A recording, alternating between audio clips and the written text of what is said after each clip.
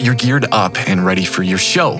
You got your firing system, you've got your product, and the best crew of menial manual laborers a trip to the Applebee's could buy you. You give yourself one last look in the mirror before you press the button, only to feel like you look like a complete sweaty, schlubby mess. It's in that moment that you're going to wish that you had a cool Rhythm Pyro t-shirt or snapback hat, maybe a hoodie, or a crew neck sweatshirt from the Rhythm Pyro merch shop to complete your radical badass look.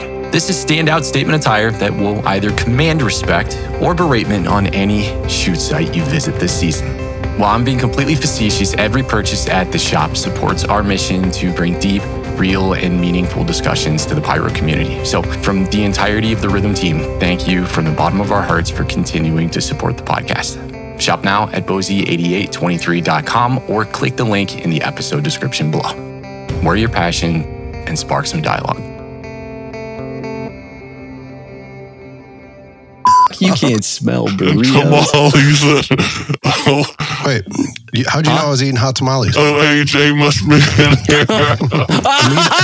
You see what he did? I he did. made a joke about your ethnicity. And what's even funnier is I'm eating hot tamales right now, so. I was like, man, where's the camera in here? How So did you're playing in the camera. I was going to say, how did he know that? You didn't smell crab ragout when I came in. Wow. Oh my God. Can you guys hear him okay? Yeah, I got him. I have a feeling I'm going to ruffle some feathers. That's okay. Welcome to the club. Yeah, right? You're in the right place, I suppose. Hey, is he coming in crackling to you It's once not in a while? crackly. I'm almost hearing like the robot voice thing. Are you hearing that Yeah, too, AJ? that's what he's getting to. It's Okay. like he's losing service. Let's see. Who, me? I sound like a robot? Yeah, Yeah. you said it sounded like a robot. How's your service? My service, it's slow. Yeah. Believe it or not, I'm still on DSL. Get as close as you can to the router. Well, I think are you on a hardwired line? Are you running Ethernet to your system, or are you coming in on the Wi-Fi? It doesn't.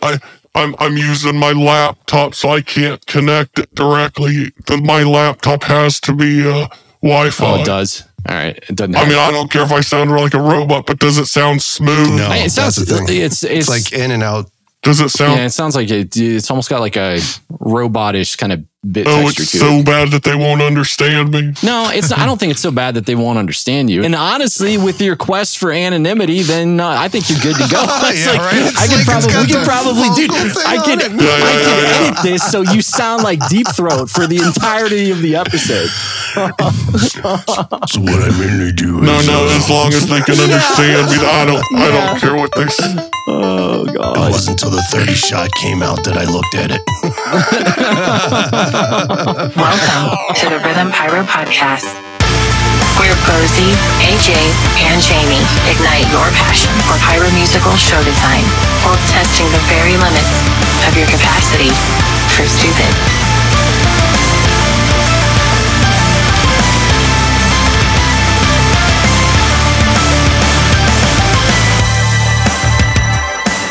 I don't know, dude. I think if it serves your purpose and it's not causing you any inconvenience to, in like downloading stuff or uploading stuff, like how long does it take for you to upload a show video onto YouTube? Over an hour. Oh, man, I didn't think about that. So you just said that. All your videos. Does it? A show is like over an hour. and maybe a couple hours. And I know the difference because if I go to someone else's house and do it there, it's like super fast. And I'm like, It's up in 10 minutes. no, but I don't upload that much stuff. You know what I'm Yeah. saying? I'm Yeah. not that active. I don't know, man. You've been It's not pretty. like I'm Cody B. You've been pretty active though in just uploading videos. Period. Are you taking 4K video?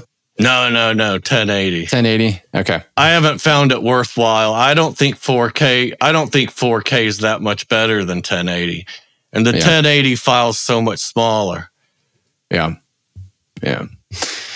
Yeah. Welcome to the Rhythm Pyro Podcast. I'm Bo. That's AJ. Hola. That's Jamie.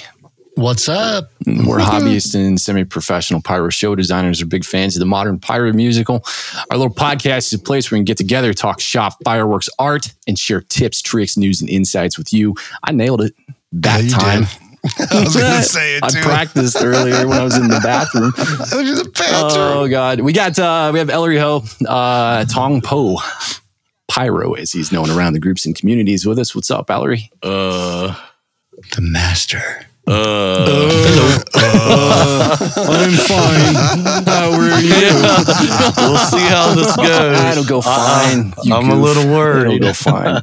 Just to preface you for a minute, I know it's weird to hear other people talk about you, especially out loud with you in the room, but you've been designing shows for as long as I can remember. And you have always been active in the hobbyist community. You know, you've been a huge resource for people online. You know, thank you for first and foremost for that. But like, how long have you been designing shows?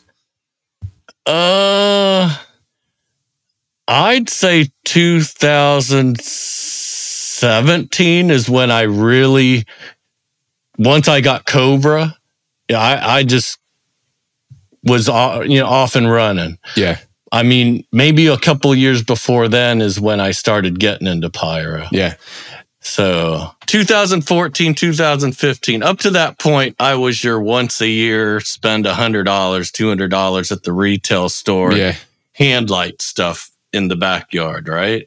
Yeah. So around 2014, 2015 is when I saw like YouTube videos, of like, I don't know, this display fireworks one. Yeah. Pyro Nation. Dude, I think that's where so many people kind of start, right? Like, it was from them where I learned, I can use a firing system, just a backyard guy like me.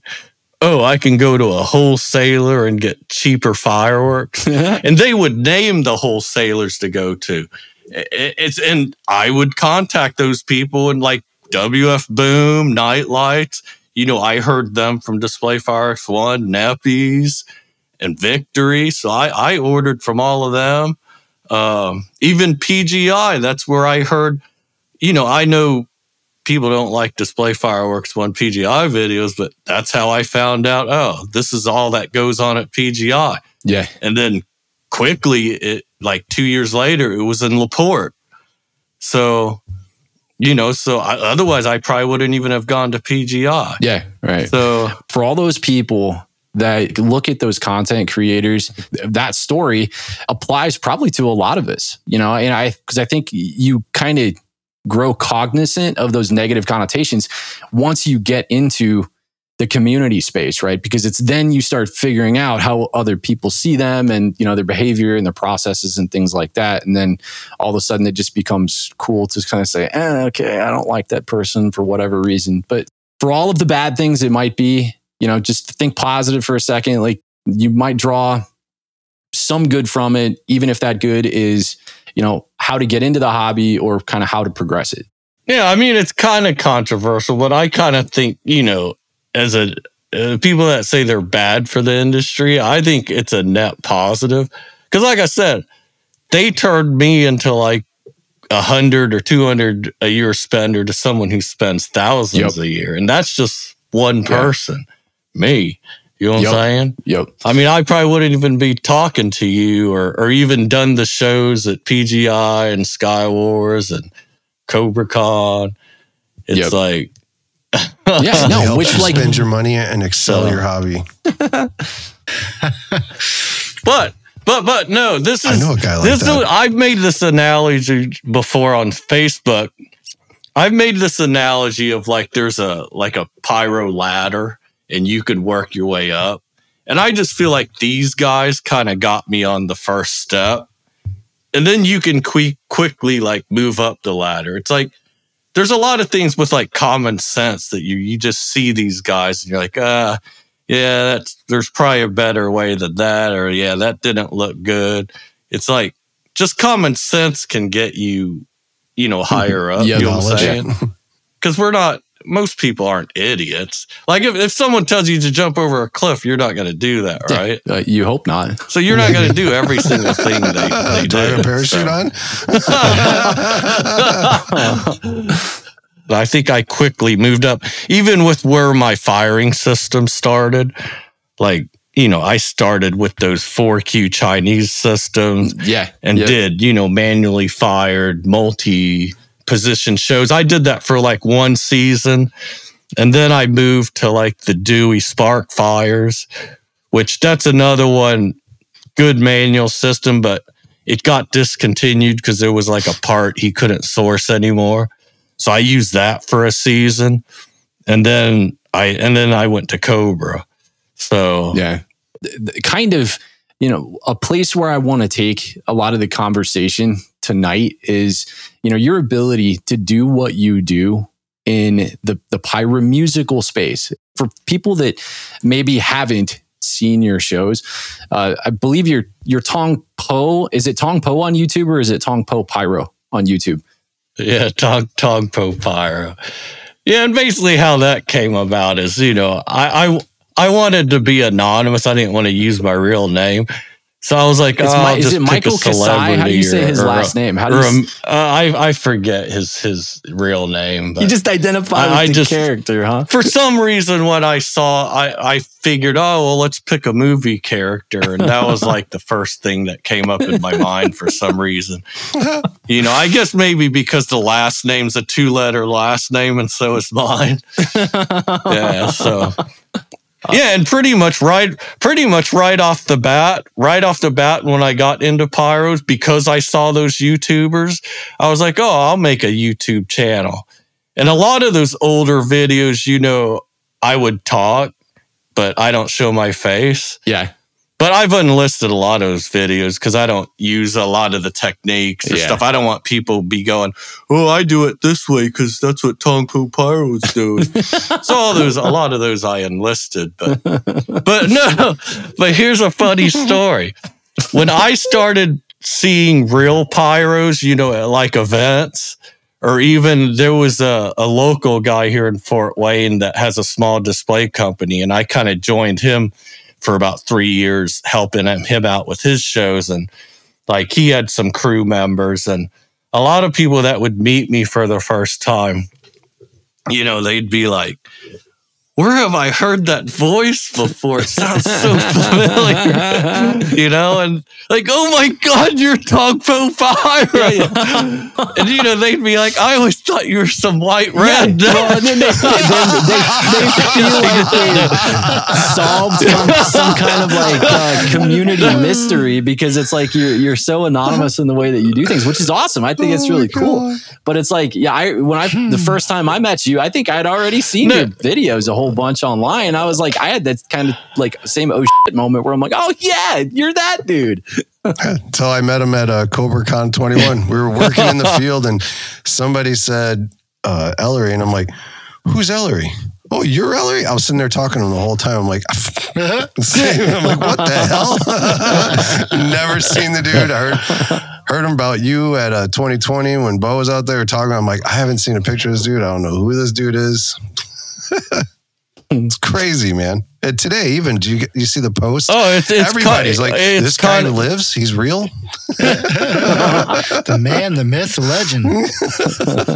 No, but it's funny seeing people that you see online and then you see them in person. Like I remember Brian Leonard. Some of my oldest videos, I remember him as a commenter on some of my YouTube videos, and then at PGI. I met him there because he was doing the Unlimited show, Class C.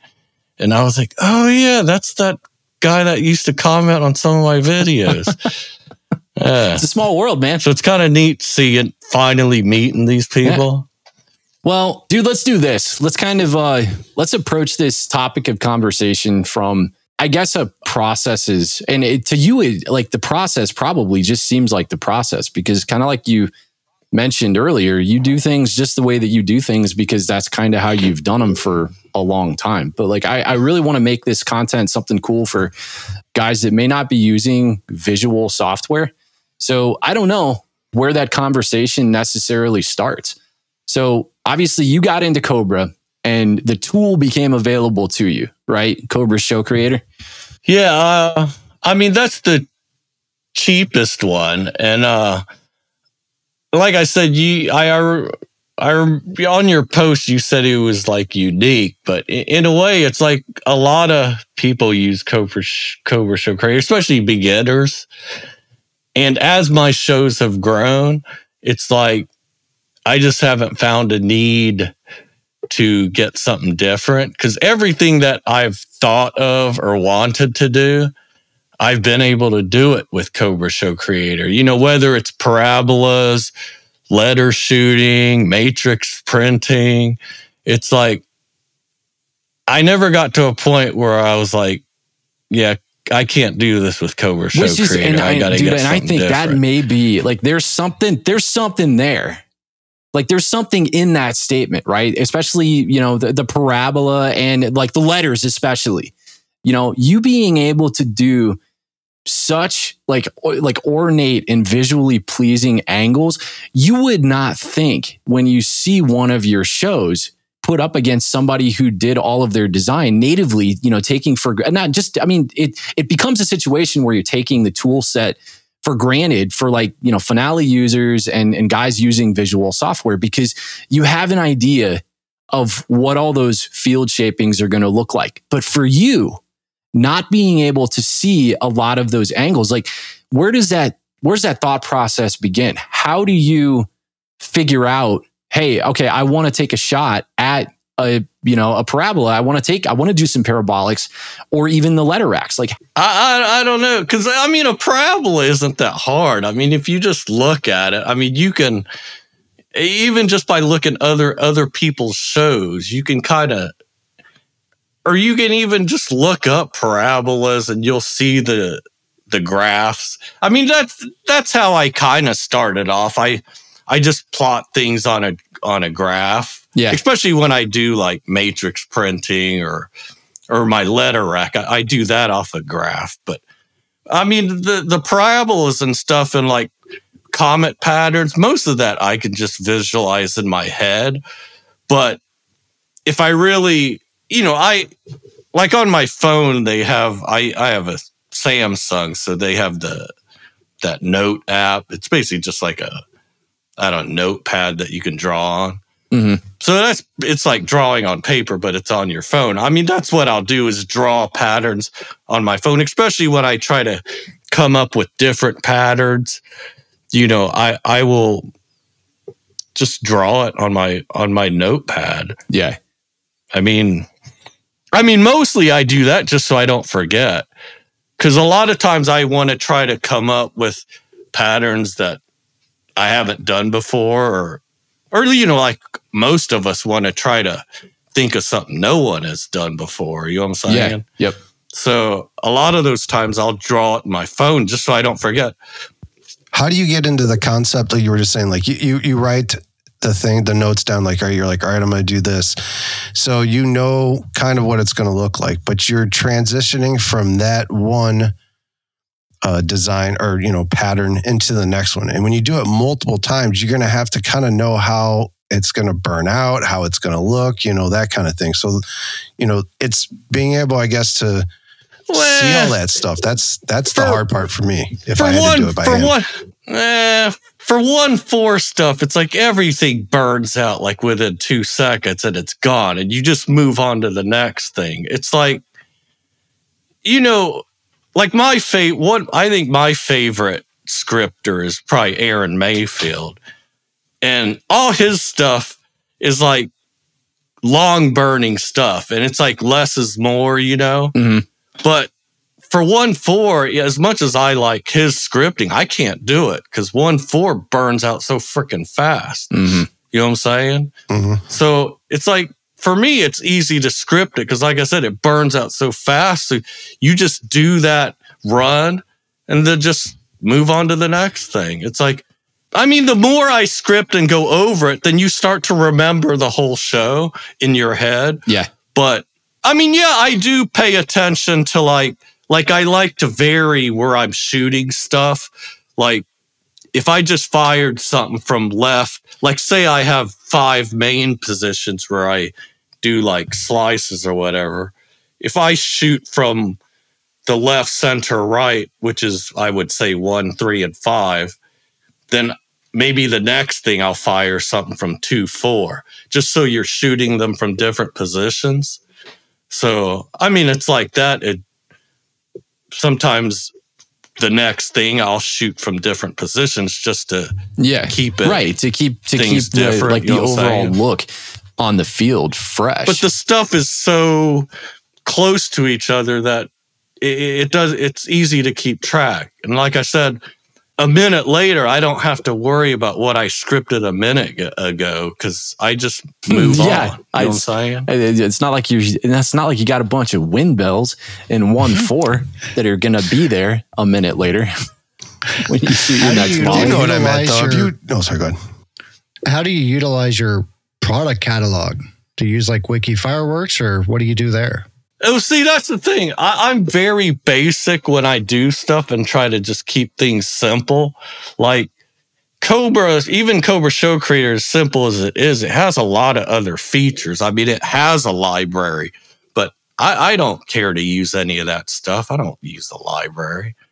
Yeah, I just do the basics. Who needs a library? Gets the show off the ground. Well, it's like when you guys do your visuals and I hear you bitching about, I can't get this damn sim, perfect. Or I get stuck. I can't move on to the next thing until I get this damn sim.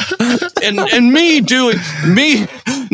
doing a non-visual, I'm like, who gives a rat's? Just freaking put something there and move on. It's like I don't even use a freaking visual. But see, and that's the gift. That's the way when I listen to you guys, that's what I think. I'm like, who gives a rat's? No one's even going to see it but you. We need to see what we need. That's actually write that down, AJ. This is a really good T-shirt idea for the podcast. We can do like on the front, like that old reference that your mom used to make, where you're like, there's a starving kid somewhere in Africa. Let's eat their food. And it's like we can put some like look at Ellery. He doesn't have it visual. You whiny bastard. What would Ellery do? Yeah, we're gonna get Ellery in the room when we do that simulation party. We'll be locked in that room because we'll get out of there real quick. Be like, that's fine. Just get out of there. Fine, move on. I have a feeling that Ellery could script faster than us. No, but also a lot of it, though, I really try to interpret the music. Like when I do my song choices, it has to sound like a Pyromusical. I mean, usually you can throw away songs real quick because you just don't hear it. Like, I mean, when you do shows like us that are doing high Q count shows per minute, it's more important to have that type of music that you can hear those hits, you can hear those runs, there's dynamics. There's a lot of people who don't have the cues, so their Pyromusical's basically a cake show, and maybe just every now and then they hit some hits with some slices. For them, I think they can do Pyromusicals for almost any song, and that'll work. But for us, our style, it's like you really got to pick the right song. Like, and there's some songs like I'll see, and they just don't have the places for the runs. Like runs, usually, you'll have that bass slide, the one note, or it's a quick beat where it's like, brrr, you know what I'm saying? You hear the runs. Mm-hmm. And if songs don't have that, it's like, I know there's a lot of people that they'll just throw in a freaking run just for the hell of it to make it look cool. But when you listen to the music, it's like, it didn't even call for it, Yeah. They're just throwing it in there. It's got to be a stylistic approach to what you're hearing. Otherwise, it may not translate or be digested the same way that you hear. And if it doesn't make sense, it's a little weird. Now, this is really telling about your stylistic approach to Pyromusical. So, one of my favorite shows that you've ever done is your show at CobraCon, the Pure Imagination show. And the song choice was amazing. You could tell that you lived to emphasize every big like moving moment in that song, whether it was through your choice of product in a particular section or your ability to kind of encapsulate the feeling that was being portrayed in that particular instance of the music. Like you did all of it, in my opinion, perfectly. It was so well done, but you're right. You didn't like, there wasn't like tons and tons of runs. It was just like precise, perfect product choice and shapings at the right time. Like I said, I do what the song calls for. It's like when I first heard that song, I was like, holy shit, this song writes itself. It's like, it was so easy to script to. I mean, I was actually surprised at how well it was received because, that was only a 2.5 minute song. It was only 5 positions. And when you compared it to all the other shows that were there, they had twice as many positions as I had, twice as much product. It's like, that's why when they were making up who's going first, I was like, I'm going first. It's like, my show's going to suck. so in a way, like I said, sometimes the shows you least think are going to do well, sometimes you get surprised. It's like, yeah. No, dude, I think that was not only was that an amazing show. Like I left that night just saying to myself on the drive back to the hotel, I'm like, that was probably the best show I'm going to see in a while. I mean, like that trumps it, not to diminish all the other shows that people shot that night, but it was amazing. Yeah, you called me after you left there. Yep. I was drooling all over you, man. I was like, God, you're not gonna believe what I just saw. Like, this was a phenomenal show. So well done. Yes, it was. That one too, like Ellery's like, it was all right. It's cool because when I watched that show too, like going after what Bo was saying and like you were saying, where you find those songs where you have the emotion and you hit those action points at really good points to accentuate it so well that you that song is especially, you felt it as you were listening to it. Like you knew the lyrics in your head, but you were feeling the music from the fireworks. Yeah, and another reason I really like that show is, at that time, the Wizard 1.4 Pro, it was fairly new, and a lot of people. There weren't many videos of people that have done pyromusicals with Wizard stuff yet.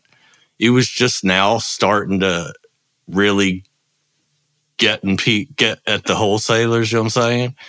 So that Cobra Con, there was the Dominator 1.4 Pro show, there was the Night Owl one, there was the Raccoon one, and then mine ended up being the Wizard one, it was really cool that night because you got to see each show was like one of the 1.4 Pro single shots being basically shown off there. It was pretty nice. I would imagine that did wonders for Wizard.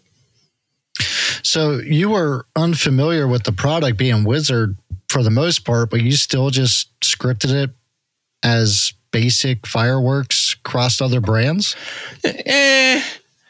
I mean, a meteor's a meteor and a comet's a comet. It's like, that's another thing that I've heard from you guys is you do all this testing and testing product. To me, it's like, why would I want to waste product?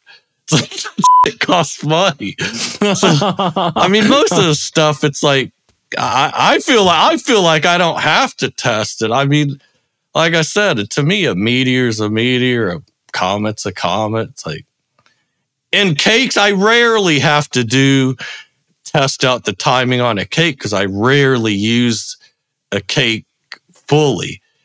I mean, like most of you guys, I basically just match each row. So I rarely ever use a whole cake. And if I do, I usually just instant fire it. Yeah. So at least that's what I've done lately.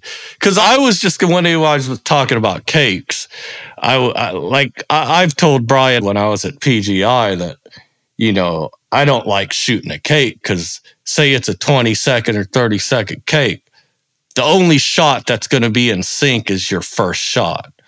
And then all the other stuff is random. Their randomness there's times for it. But if I like to have every shot have a purpose. Like every shot is on a beat, on the beginning of a verse or the end of the verse. Because, sometimes it's the last word of the verse that's emphasized. Then you're like, oh, yeah, maybe I should hit this at the last word instead of the beginning of the verse. But yeah, that's what I try to like to do. And I understand a lot of people can't do it that way because you're limited by cues. You know what I'm saying? Yeah. So you got to have that cake take up the 20 second or 30 seconds because that'd be a shitload of single shots if you just did it all single shots. You know what I'm saying? Yeah. No, but again, that's why I like Cobra Con because these shorter shows, that was 2.5 minutes. I can basically do as high cue count as I want per minute because it's a short show. Mm-hmm. If I did a 15 or 20 minute show, I'd be like, hell no, I can't script the way I want and do a 15-minute show. I'd need 3 times as much equipment. Yeah. At Cobra Con, you did a stellar job of like using longer burning product in those spots. So like even over, say the show's like 2 minutes long, like your use of longer burning product with tails and strobe throughout that show was good, that it portrayed impact in those moments, but it also it gave you the whole display from end to end, room to breathe, right? So people can digest what's happening, but it still has like a very, very impactful kind of feeling on the translation of whatever that particular bit or hit was. Yeah, and this is another thing. It's like in my songs, I always print out the lyric sheet for every song. I don't know if you guys do. Oh, that's cool. And that's part of my process and I'll make notes on the lyric sheet and I'll find as many words that I can represent from fireworks, that I can make. That's cool. Like, I see I, so I made an I out of my letter rack. It's like making a note. I didn't even think about that. Like colors. If you see like the word grass, you circle it. You're like, oh yeah, I should probably use green fireworks here. And this is the one thing, like Jason Rude, he's a cool dude, and everyone listened to his podcast. I listened to it. But I disagree with him on that one about, cliches. Yeah. When he says don't use a fireball when when there's the word flame or fire, he doesn't want people using fireballs anymore. It's almost shaming them that they're cliche. I'm like, dude, the best representation for flame is a freaking flame. It's like I would tell someone to, you know what I'm saying? I mean, that's how pyromusicals work. Yeah. I mean, if you say that's cliche, basically everything a pyromusical is cliche. Yeah. I mean, we use red, white, and blue fireworks during the national anthem. Is that not cliche? Should we use different colors or everyone's doing the American flag now? It's like, should we do the Russian flag just to be different and original? It's like, this is America. We should just shoot to the Russian. I don't know what the Russian national anthem is, but let's shoot to it. Just change things up. I'm just saying, you hear. I'm just saying, you hear the lyric purple. You're not going to use green fireworks just to be different. Yeah, it's like you do what's called for in the pyromusical. It's like. And that's what pyromusicals are. I mean, it's a visual it's a visual representation of the music. I mean, that's they go hand in hand, and they're supposed to. So, like cliche is. I mean, I think cliche is. You hit stuff on. It's overdone. It's what everybody does. Yeah. Well, everyone shoots stuff on sync, so maybe you should be original and shoot one where everything's off sync.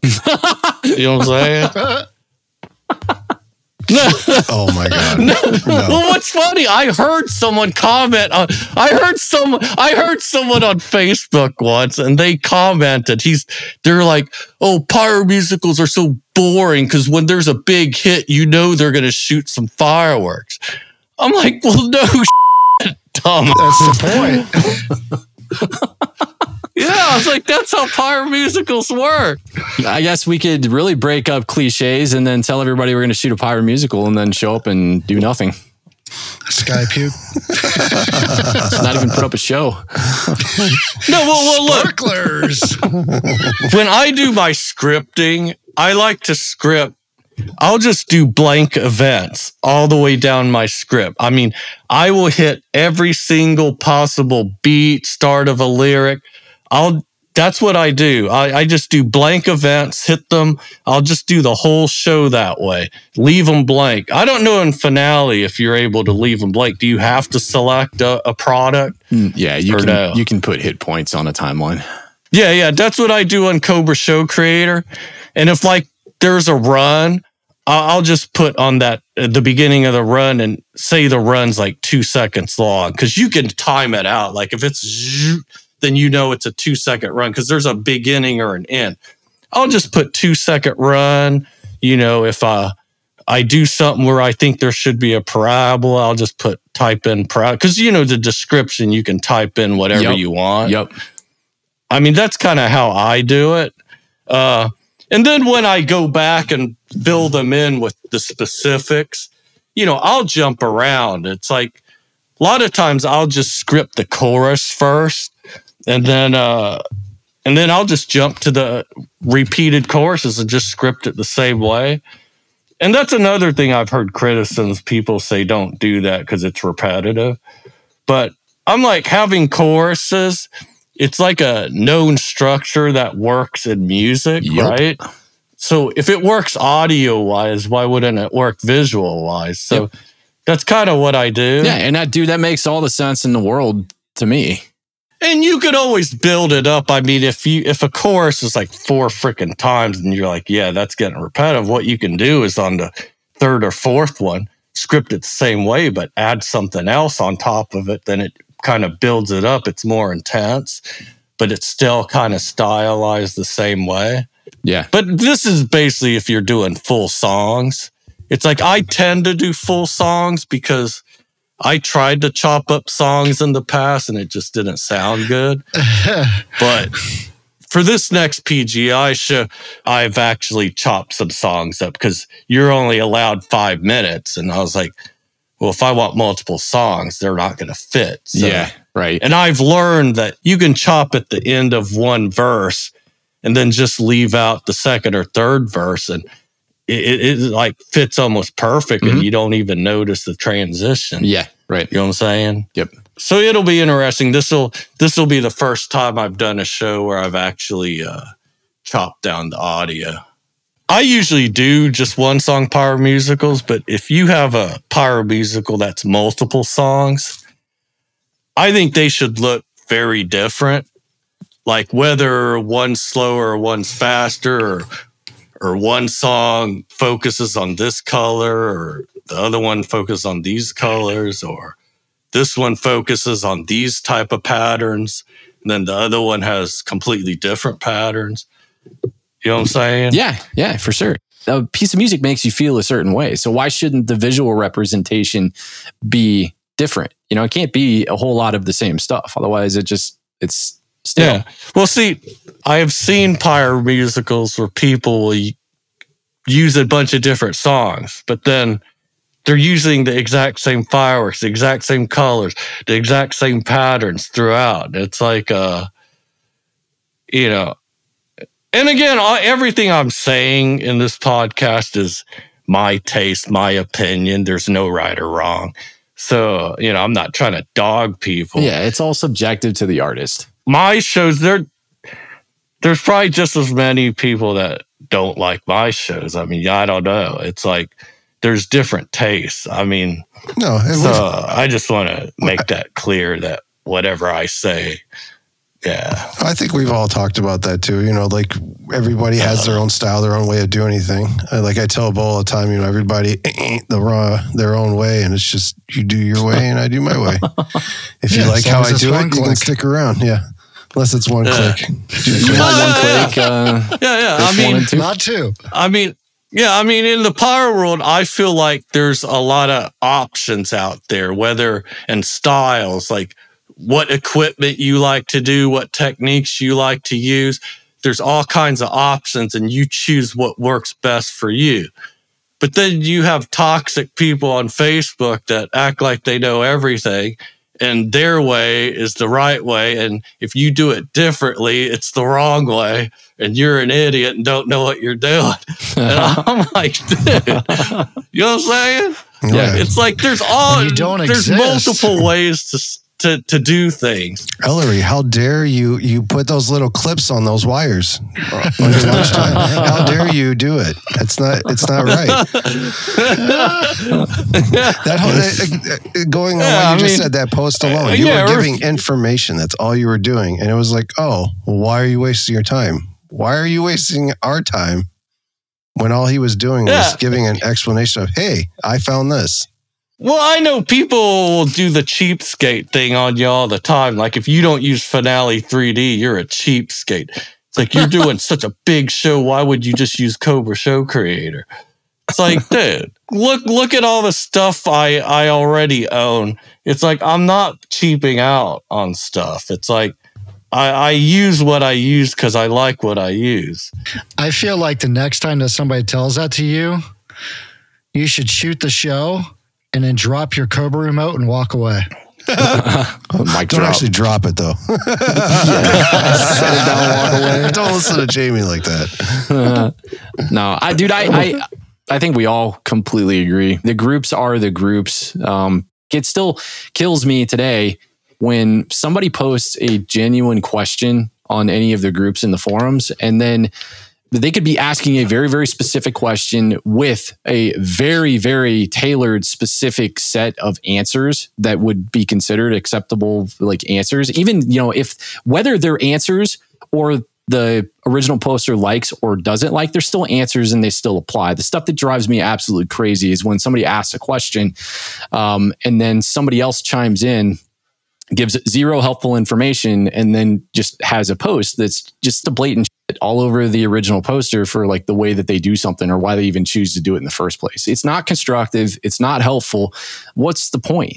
If you're not trying to help further the hobby and the community, then don't worry about it. You're not going to get people to stop doing pyromusicals because you don't like pyromusicals. So just because the art form has a different meaning to somebody else, don't go around trying to impose that on everyone else. I think it's ludicrous. Well, some people just love to argue with people. Yeah. Internet makes that easy, doesn't it? Stirring up AJ. What are we talking about? But yeah, no, if it dude, to tell you the truth, if it wasn't for Pyromusicals, if all there was just shooting stuff off manually, I think I would be bored so quickly that I'd probably be out of this already. To me, I would get bored so quick. I mean, the fact that I can choose my own music and basically style the show, you know, on my own, it adds a lot of, like I said, you could use your creativity. And the music is something to compare it to. To me, if like you fire a show without music, it's like there's no one that can say that, you know, you made a mistake or not. It's like you can just put up whatever you freaking want. It's actually pretty good. You know what I'm saying? When you have music along with it, people can be like, that's not really going with the music well. Or it's like, what's he hitting that's hitting notes? It's like, you have something to compare against that you have to go by. And if you don't interpret it well, it's going to be shown. There was a Spanish company that did one of these several years ago. And I want to say I saw it on the Cobra Facebook group, but like the whole first like 5 minutes of their Pyromusical, they were quite simply exercising their ability to, not just make shapes, but like they were keeping percussive beats with the ignition of the fireworks and, the percussion that they create when they go off for the first minute or two of their Pyromusical. It was awesome. I thought it was a really cool stylistic approach to doing something a little different, but at the same time, musical, even though, like percussion it's a form of like rhythmic timekeeping in music. So like watching them do that and change from, like half notes to quarter notes to eighth notes and then go into 16th notes and then rip into 32 is really, really, really stinking cool to hear that, because it's like it almost sounded like you were listening to a college drum line. Yep. Hey, Ellery, what you were just saying, like if the musicals weren't really around, that you wouldn't, you'd be bored, you get out of this kind of thing. So the musical is what really keeps you occupied in this hobby. Like do you have any like the actual fireworks itself, does that do anything for you? Like you don't like to just blow up stuff and hand light things like that? Yeah, I mean, I'm part of the Heartland Club. And when I say blow up things, I'm not talking quarter sticks. I'm just a talking hand lighting club. Yeah. Like I said, when I go to these club events and they're hand lighting stuff, it's like I get no kick out of it all. I actually very rarely hand light stuff. At PGI, they got the Class C line. I'm never out there hand lighting stuff. I mean, you see people going to the Class C tent, buying all the stuff, and they go right out to the field and light it off. For me, I'm like, I'd rather save what I buy for a show. You know what I'm saying? Yeah. It's like, to me, hand lighting, I'm kind of just wasting product. I mean, that's just me. I get no kick out of it at all. Yeah. Do you like to consume videos to kind of get an idea of what your product is going to do, to have some form of visual reference in your mind? Not the videos that I take. Well, I'm talking about like product videos, I guess. Like product videos, I mainly just, I don't know. Like Casabella asked me to video their demo, so that's the main reason I do that. And to be honest, product videos don't get a whole lot of views. I mean, I'm not making money off of the YouTube. What I like to do is video shows. Yeah, right. I like videoing all the shows. So like, I guess in the context of when you design something and you're putting hit points on a timeline, right? Like say, you go down the line and you have, you want to do a parabolic run here. You want to do, a sequenced comet chase here. When it comes to inserting the product or like understanding, hey, now I got to think about what actual product to put on the timeline at these hit points that I've kind of created for myself. Do you go out to, YouTube and the open market and places to find videos to try to find the perfect product to use there? I'd say the majority of what I'm scripting, it's product I have on hand or that I know Casabella has in stock. Yeah. And like I said, I don't think I use a lot of special stuff, like unique stuff. It's like, I think I use a lot of just the basics. Like I said, I think a comet's a comet, a meteor's a meteor. That's my bread and butter. And actually, I don't use mines that much just because most of the mines are like 50 millimeters. And I try to stay away from 50 mils because they take up too much room in my racks. So, yeah. So, Ellery, you do a lot of recording through Casabella and you use for their demos.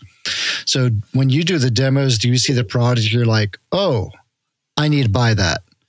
And then you script from the product you have on hand and based on seeing it in person?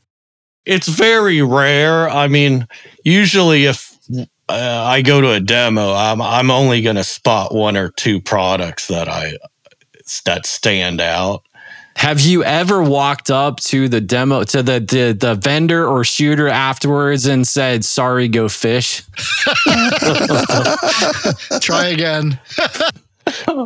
There was a cake last year's demo at Casabella. We did Magnus's Walk the Plank.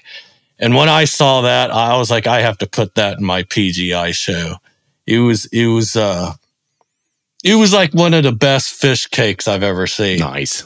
And then that star ejecta from 108 Fireworks. I think that was a big hit last year because it was those big orange peonies with a silver pistol. Yeah. That was one I was like, holy crap, that's a cool cake. For one, you don't see orange peonies that much. Ejecta or it was a star ejecta from 108 Fireworks. Be careful with that. Yeah, it was one of those Scott Smith.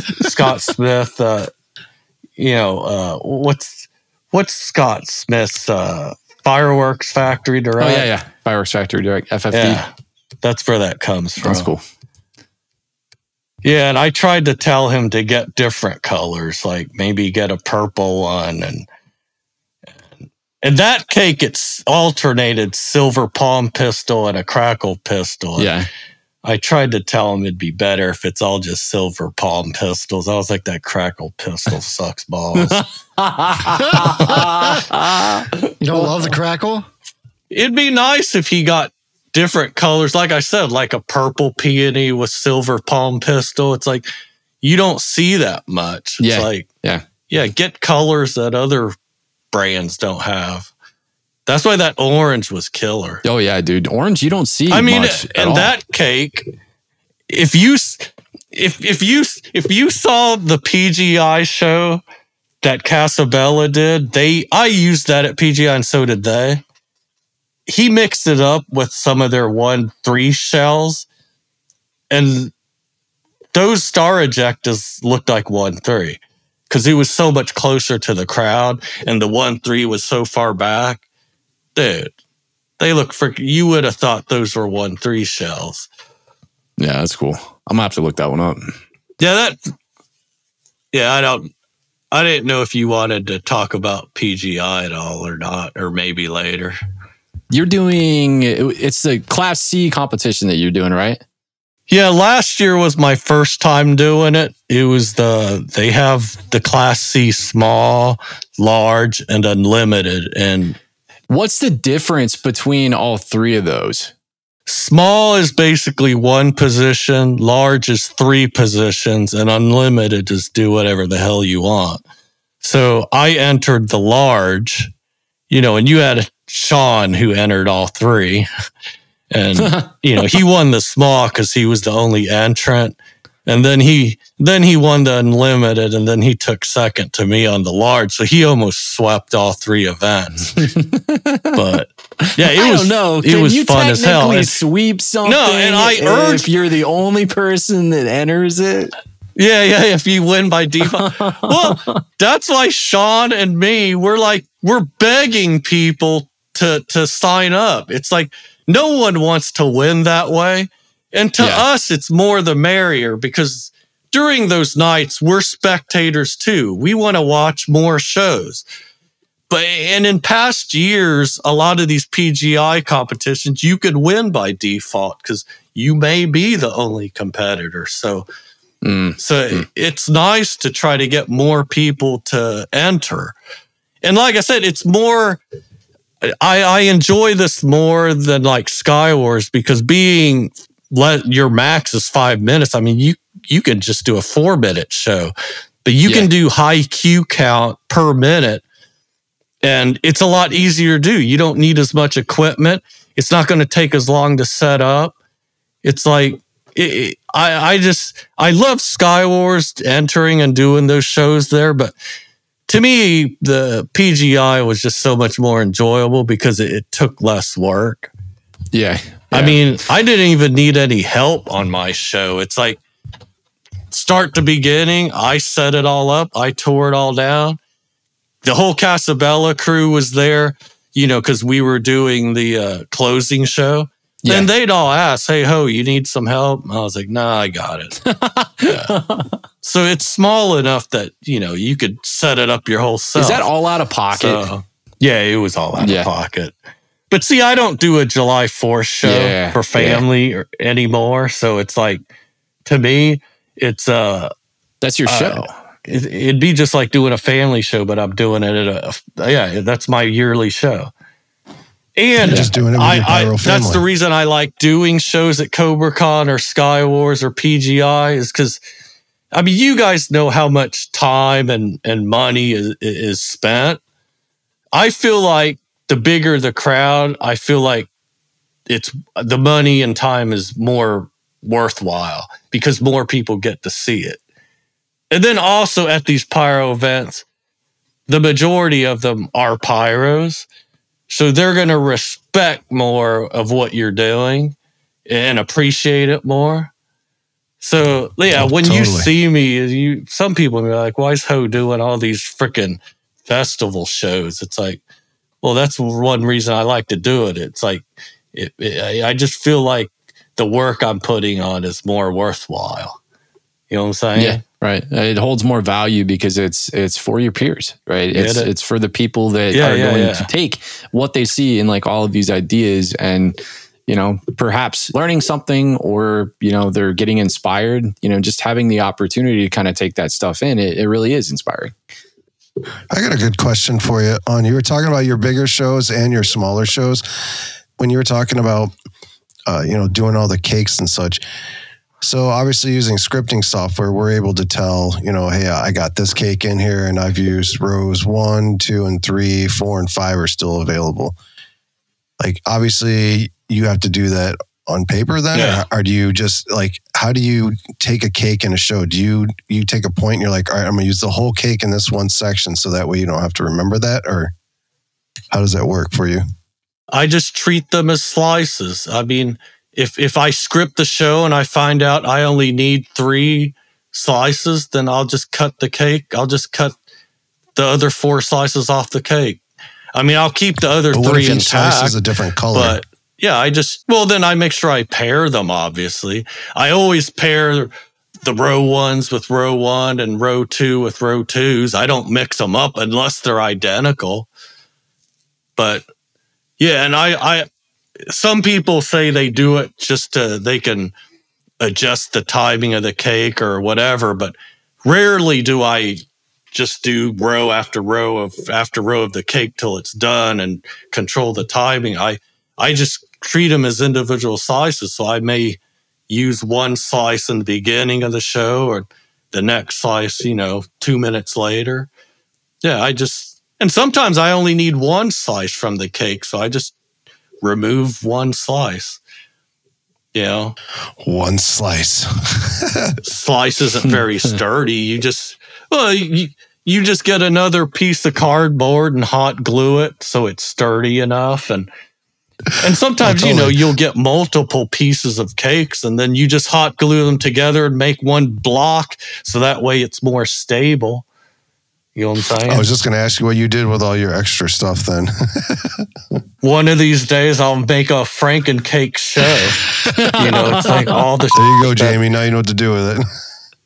I can't. What are we doing? I'll just have to make a show out of it. I made a 4x8 out of mine. There's some, single shots from broken up cakes that I forgot to label, with a marker what it is. So it's like a mystery single shot now. It's like, I don't even know what the hell it is. It's like your mystery grab bag every once in a while you grab one. Let's see what this one does. Yeah. I think it's really cool that, it sounds like you keep the creative separate from, like the administrative and the logistics. Like it's like when you go through your script and you have that music and you're listening to it and you're putting hit points on a timeline, it sounds like the act of you being creative is kind of going through that brainstorming and selective product process, trying to figure out, what makes the most sense here. Yeah. If it's like I said, if I listen to music and I think there should be a zipper cake there or something, I'll just write zipper cake, but then I'll decide what zipper cake to put in there later. Or, I like I said, I try to let the music dictate, like, you know, a lot of sounds you can kind of tell what to use. You know what I'm saying? Yeah. Do you keep a lot of notes that have, like, say you do a show and you're like, hey, you know what, that Comet run I did, you know, this is how I did it, and I'm going to change it up, and you use it again, but then you already have it pre-saved somewhere in your notes of how to enter that. Kind of like your own cheat sheet. Well, The Poe book. Well, like if you do a parabola, most of us will do it the same way most of the time. I mean, you know, you'll do the same parabola, you know, the same position, same angles, but then you may change the timing differently. You know, maybe one time you'll do it instant, one time you'll do it, you know, sweeping. It's like, but the way it's set up, it's the same. I mean, I use, you know, stick to the same angles. I mean, I still don't think my parabolas look as good as like yours, but it's enough that I'm happy with what I get out of it. You know what I'm saying? I'd say they're just some of the stuff fine, I know buddy. isn't perfect. Just fine.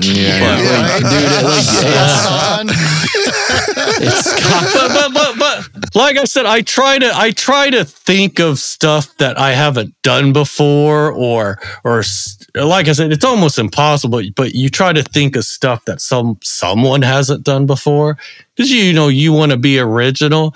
I don't want people to start seeing my Pyromusicals and be like, oh, look at him. He uses all the same patterns every Pyromusical. The only thing that's changing is his song choices. You know what I'm saying? So I try to always think of something new. I mean, it's like that's one reason I'm excited for this PGI show. I mean, there's a lot of your own creative there's process. a lot of runs that but I try to do that every show. It's like you try to think of new stuff that you haven't done. And like I said, there's a lot of new runs that this PGI show that I'm excited to see what it looks like in person. And I know we've been talking about me using non-visual all this time.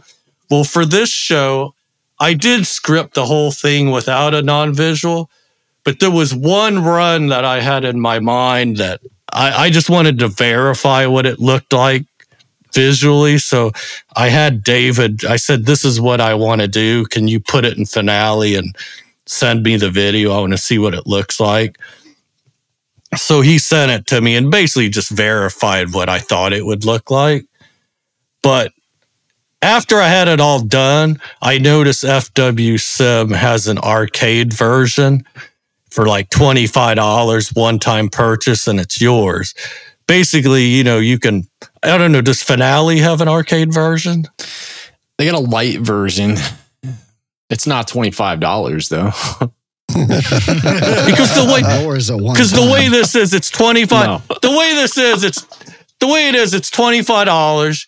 You can make your own show, but you can't export a script. You can't assign cues. It's like and they have a $50 version, which just means the library of stuff you have is bigger. And their library really doesn't have cakes. It's all just single shot items, you know, your mines, your comets, your meteors, your shells. So I decided, well, instead of in the future, if I want to see what stuff looks like, I don't want to be bugging David every time and say, hey, can you plug this in for me? So I was like, hell, for $50, I'll buy it. So, you know, I had all this time in the world. Came over to the dark side. I just went ahead and plugged in my yeah.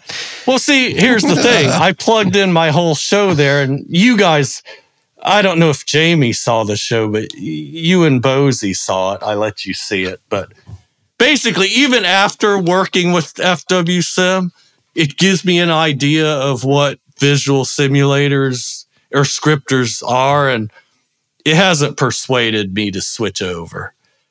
Yeah. I still, for some reason, I like the way Cobra Show Creator, the way the events are all just listed, you know, in front of you like a sheet, and it scrolls through the events with your timeline.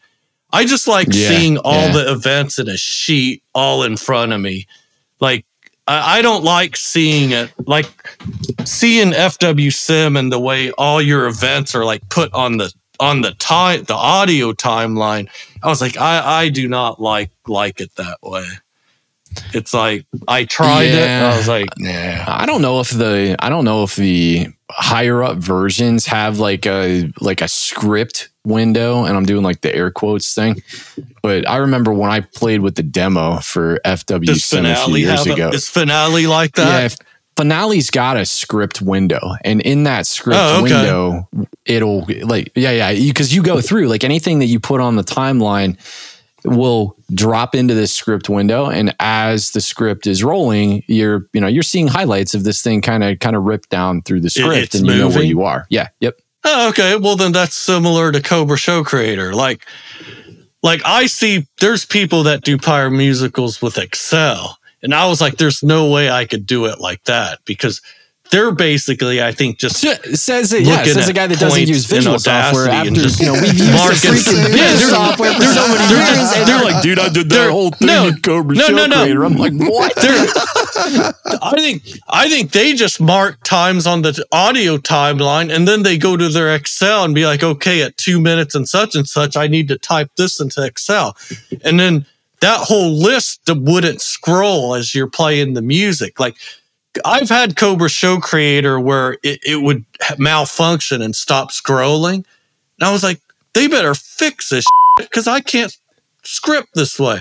I was like, I can't follow it. So, I would send messages to Cobra, and they're like, oh yeah, we'll fix that. It's like, we had something happen, or it's like, So I have a lot of respect for people that just do it on Excel. I mean, you think I'm bare bones for doing it on Cobra Show Creator, but I do it on Excel. I don't know, dude. I gotta respect. I gotta respect for anybody that can do so. Like I've always been a very visual learner. Like I can read text and try to learn that way, but like I will never learn the way that I do when I'm visually doing something. And that extends over to my creative processes as well. I have such a hard time with it.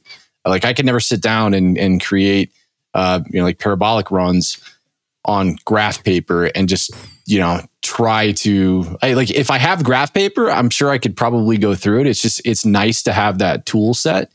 But at the same time, like more power to you for being able to do that. The thing is, the first time I did parabolas, I might have had to, at each position, say what angle I was going to use. But now that I've done them and the formula hasn't changed, I don't need to do that anymore. It's like, I know what each position, what angle I want to use. But I'm going to use more this time because at PGI, I'm using 13 positions because my past shows, I'm pretty simple. I don't use that many positions. Like, I mean, heck, my Skywars Pro-Am, that was only 7 positions. I mean, you guys will laugh at me now. You're like, 7 positions at Skywars? Are you crazy? Dude, that's all it was. Worked just fine. My Unlimited only had 9 positions. Yeah.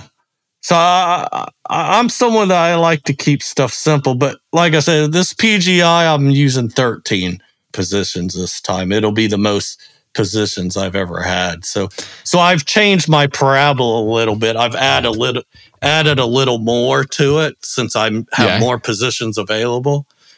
Yeah. So what night do they shoot those shows, the Class C competitions? Monday is small and large, and Tuesday is unlimited. Okay. Last year, Tuesday was a rain out, so I did mine on Wednesday last year. I'm not going to say what part of what it looked like, but like that one section in your song, I can't wait to see that in person. That's probably the run you sent David Comet to, right? run? Yeah. That Comet... Yeah, that Comet, well, part of it was I wanted him to see. No. Actually, it was something else. Yeah. I didn't let him. It was a different run, separate. But that run was awesome because I hit every single beat. But that song during the run, it started off slow, like da da da da da da da da da. You know what I'm saying?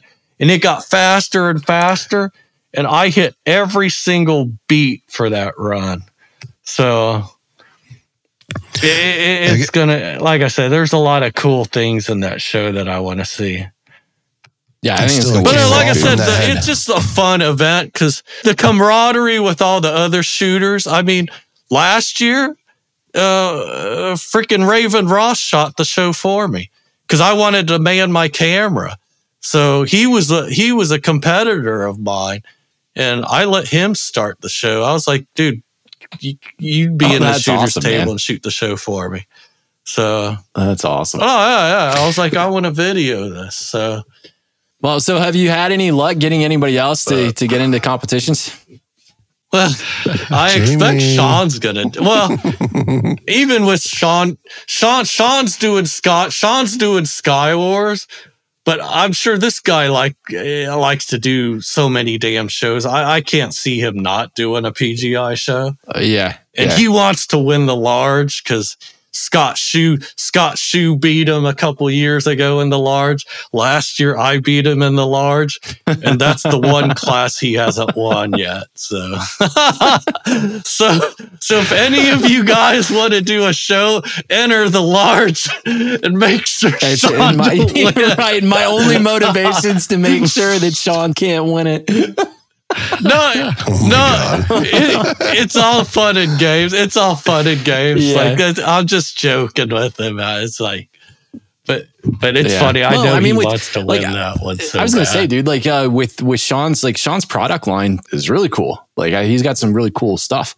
So I'd imagine taking that stuff to PGI and putting up a whole bunch of shows is a great way to show it off. Oh, that's exactly what he did last year. Like all his shows were loaded with his product. Yeah, and people were like, holy. I mean, the swirl to falling leaves or falling fish or whatever that was. I was like, holy shit, that's a unique cake. And they were 200-gram cakes. That's funny. Yeah, I called him about ordering a couple cases of those. Because of that show. No, and then I always see the Pyroland guys there, and they were awesome. I mean, like Joel and his brother, I mean, they've let me know they're big fans of my shows, and at PGI, I always pick up a few things from them. Those guys are awesome. But if you want to hear a funny story, PGI, the way I have my setups usually pretty quick. I have everything done. But there were some drastic changes at PGI because after the Sunday show, they realized the fireworks are way too close to the crowd because there was a tree line. You either had to have your fireworks in front of the tree line or behind it. So after Sunday, they told me that 62 millimeters and higher has to go behind the tree line. Oh, geez. So I'm like, what the hell? Wow. I was like, as far as those are, they're going to look smaller than my 1.75s. So I ended up having to pull all my NOABs, all my 62s out of my rack and replace them with 1.75s because I can keep them up closer. And I was like, they're going to look even bigger that way. Wow. So what are we talking about? Oh, and I would need more. I would need more mods. I would need more mods because I'd have separate positions. If my 62s had to go behind the tree line, those are more positions. I would need more mods to go to those positions. So I was like, I don't have enough mods. And Scott at Cobra, he's like, here's 372s, take them.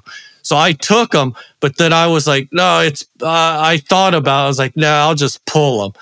So I grabbed some of my Pyroland order and I had to break up some of the cakes and pull some of the 1.75 shells and put them in the rack. But then... Dude, that's quick. That is quick thinking on your feet, though. How many days before was that? This was the night before. Oh, my God. I heard this like the day before and I was like, what do I do?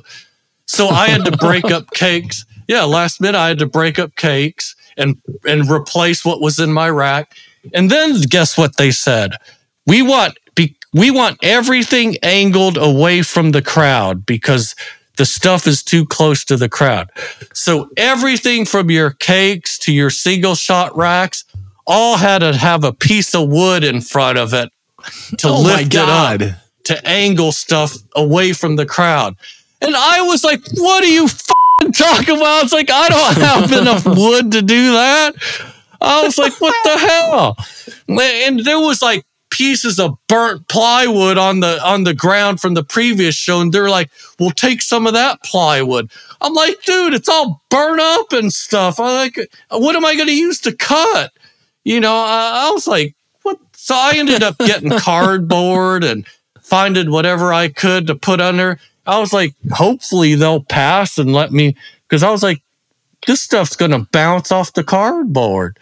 And I know very, very little about PGI, but for a fireworks industry and community event, and, you know, for us having like a red book to kind of go off of when it comes to this stuff, like they're paying attention to that stuff when they go in and plan the events and get the, you know, like the physical locations. Well, I think the tree line was supposed to be cut down, but when we got there, it wasn't. So we had to deal with it. I'm pretty sure that they were planning on cutting down that tree line.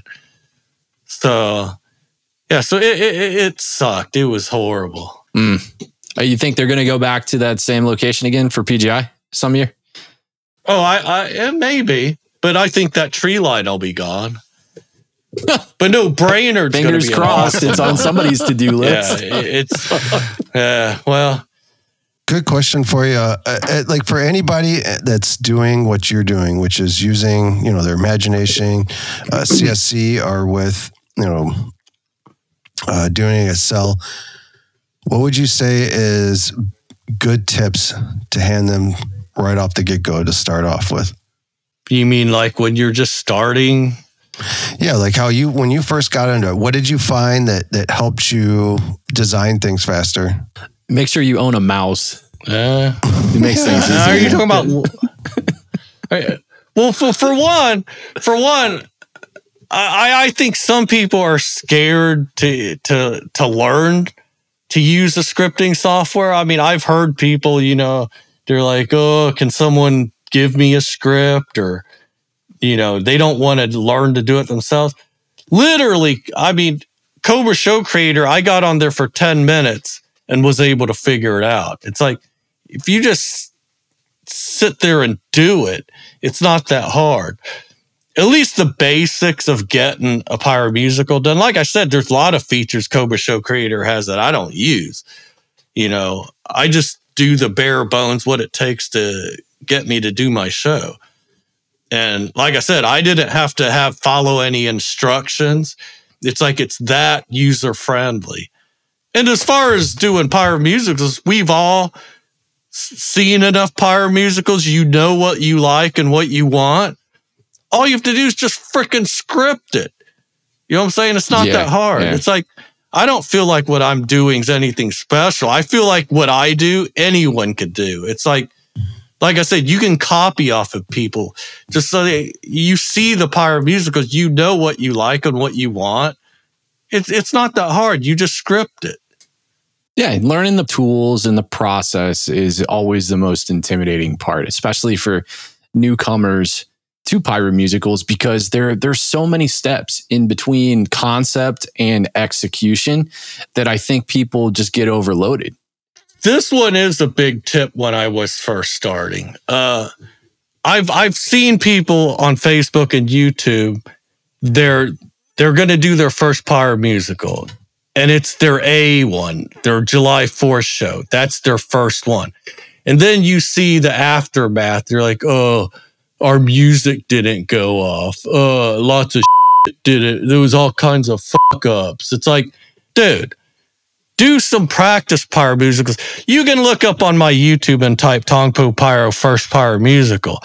It was a 1.5 minute Pyromusical to some horror song. I broke up some silver razzle cakes. I broke up an AFW red wave mine cake. I mean, there probably wasn't $100 worth of product in that show.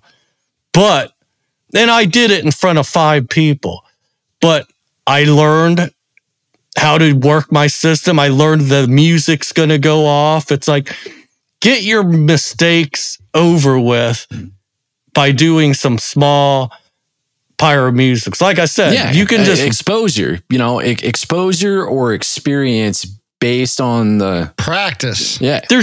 It's like learn your mistakes before you do your your first A show. Like I said, you only have to do a 1-minute pyromusical and just break up some cheap cakes. Yeah. I mean, it's like, it's you're not going to waste much money. I've still seen it with experienced people. They don't do a freaking test run with their audio box, all their mods before the show at home. It's like, I've seen them end up using the wrong audio track. It's like, dude, no way should you be making that mistake. That just tells me you didn't do a test run. Yeah. It's like, yeah, testing is a big part of the process. Yeah. I mean, I can give a lot more tips that I do. I mean, if you got the time to hear them. Yeah, man. No, like all my mods, when I'm at home, I make sure they're all synced already. I make sure they're all charged up, all full power. I put all the channels already set. On the mods, I will get tape, put it on the cover, say what position it goes to, that bank A, B, and C, what channel is each one. It's like, I've seen people do shows and they find out later, it's like, oh crap, this mod isn't synced. Oh crap, this mod needs new batteries in the middle of the show. It's like, why wait till you're on the field to find that out when you can make sure all this is good to go? Or they're like, oh, we don't have enough mods.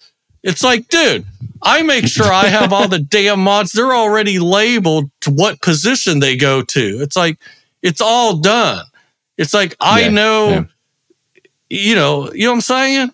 That's really it. And I think that like in and of itself, like the content behind the tips and the advice that you're giving, like it is super important. Because I think a lot of times people's first pyromusical, like some of the first stuff that I did included, like you don't have the prior experience either with your gear or in process, and you forget all about it, right? And lessons are always learned, seemingly, especially, this is no different anywhere else in life, the hard way. So you kind of learn as you go, and you can provide all this information up front. And it's just at that point, it's up to somebody to really get process oriented, write something down, and then figure out how to incorporate that into their workload. That, by the way, they might not have one kind of established yet because it's brand new to them. I also double label everything. Like, I will put the Q label from your scripting software, one on the product, one on the end of the match. Like my single shot racks, before the day of show, they're done. I mean, they're in the rack. They're wired onto my slats. The slats already have the cable connected to it. And at the end of the cable, I always will put a piece of masking tape to what channel it attaches to. So when I need help, the biggest part I need help with is if someone wants to help me with my show, is unload the truck or trailer and just get everything out to the position. So everything, I know the label from the script, which is small, it has the position, but I like to get masking tape. I'll put it on every cake, every rack, just everything, and it'll say what position it goes to in big letters. If it needs oriented, what is front, I will put on the piece of tape front. So it's like any caveman can just come up to my product and be like, oh, this needs to go to this position. This needs to go to that position. Right. Yeah. It's like, or if things hasn't been plugged in, it says, yeah, exactly. It's like everything's already set. It's like I try to dummy proof it as much as possible. But yeah, it's like all the single shot racks, I do that myself. And I know there's that a lot of people won't do it. I mean, the whole conversation you guys had with the last one about transporting, match product. Yeah. Yeah. So I understand that. It's whatever level of safety you're most comfortable with. But it's like when you guys were talking about flames and strobes that are pre-matched and they don't even have a shroud on it. It's like they're just as dangerous as a match single shot. I mean, having a 30-second flame go off in your freaking trailer, the whole freaking thing's gonna light. You know what I'm saying? So if anything, it's more dangerous. You don't think a 30-second flame's gonna light up your whole freaking trailer? I think it's actually one of the most dangerous products. But guess what? Hell yeah, man, that's gonna burn for a while. I've never heard it happening before. The rest of your trailer on fire. Oh yeah, but yeah, and there's for consumer product, there's no laws against having a matched product transporting.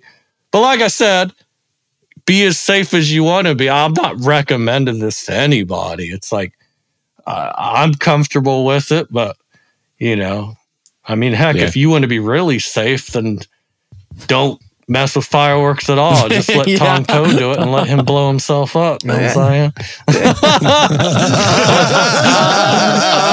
So I understand. No.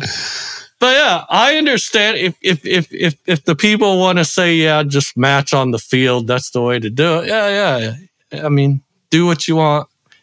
And I hear them. That's the safest way to do it. But thank you for the discussion, man. I think this has been really insightful. I think absolutely especially for scripters that don't necessarily have that visual software or the luxury of that visual software. So, I mean, it is really cool to see, just a peek inside your early processes and how you visualize this stuff in your head, and how to kind of tackle your script. So, speaking of visualization, the avatar that you chose for Tong Po has me thinking of the episode of Avengers when the Hawk and Loki get I didn't into choose it. It. He did. Smashes Loki back and forth. I see Ellery going up to somebody who scripts me a finale and saying, Ellery was the first one to tell me that he's like, bro, that ain't right. I don't look like that. I look like this. I was like, that ain't freaking Tong Po. What Tong Po have you been watching? I was just gonna say something real quick. It's like I just wanted to say, like, if you join a pyro club, it's like that's where I met Tim and David and James before I even dealt with Casabella and RKM. So it's like you can make good connections if you join a club. So that's one of the things I recommend. And that's kind of how I got involved with those guys, because I knew them first beforehand. And I just want to give them a shout out because I've been grateful for what RKM and Casabella the opportunities they've given me. Because a lot of their big shows, like at PGI, Casabella, I've helped them out like with the last 3 PGI shows. RKM, the last 2 CobraCon shows I've helped them with, the NFA shows they've had, help them out with their demos. It's like, Brian, James, and David at RKM, they're just awesome and just give me good opportunities. And same as Jerry, Tim, and Glenn at Casabella. Yeah. It's like, I think they're just really awesome because I just love working on shows and getting down and dirty and working hard. And they just given me a lot of great opportunities. And I just wanted to give those guys a shout out. Yeah, hell yeah, dude. They deserve it too. All super good dudes. And, I always enjoy, getting the chance to see them at industry events and things. Very cool, down to earth, good dudes. All right, Ellery, you ready for some voicemails? All righty. Yeah, we can, we'll see. Hello, no one is available to take your call. Why don't you ever pick up the phone? I've got something to rescue. I was so endless in your brain. Guys, there's so much knowledge in here.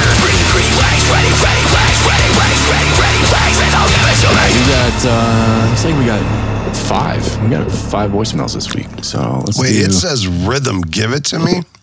Yeah, knowledge. That's really kinky.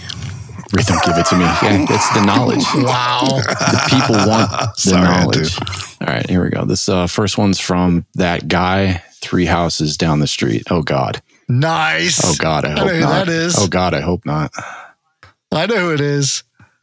Okay, so I got a question for you guys.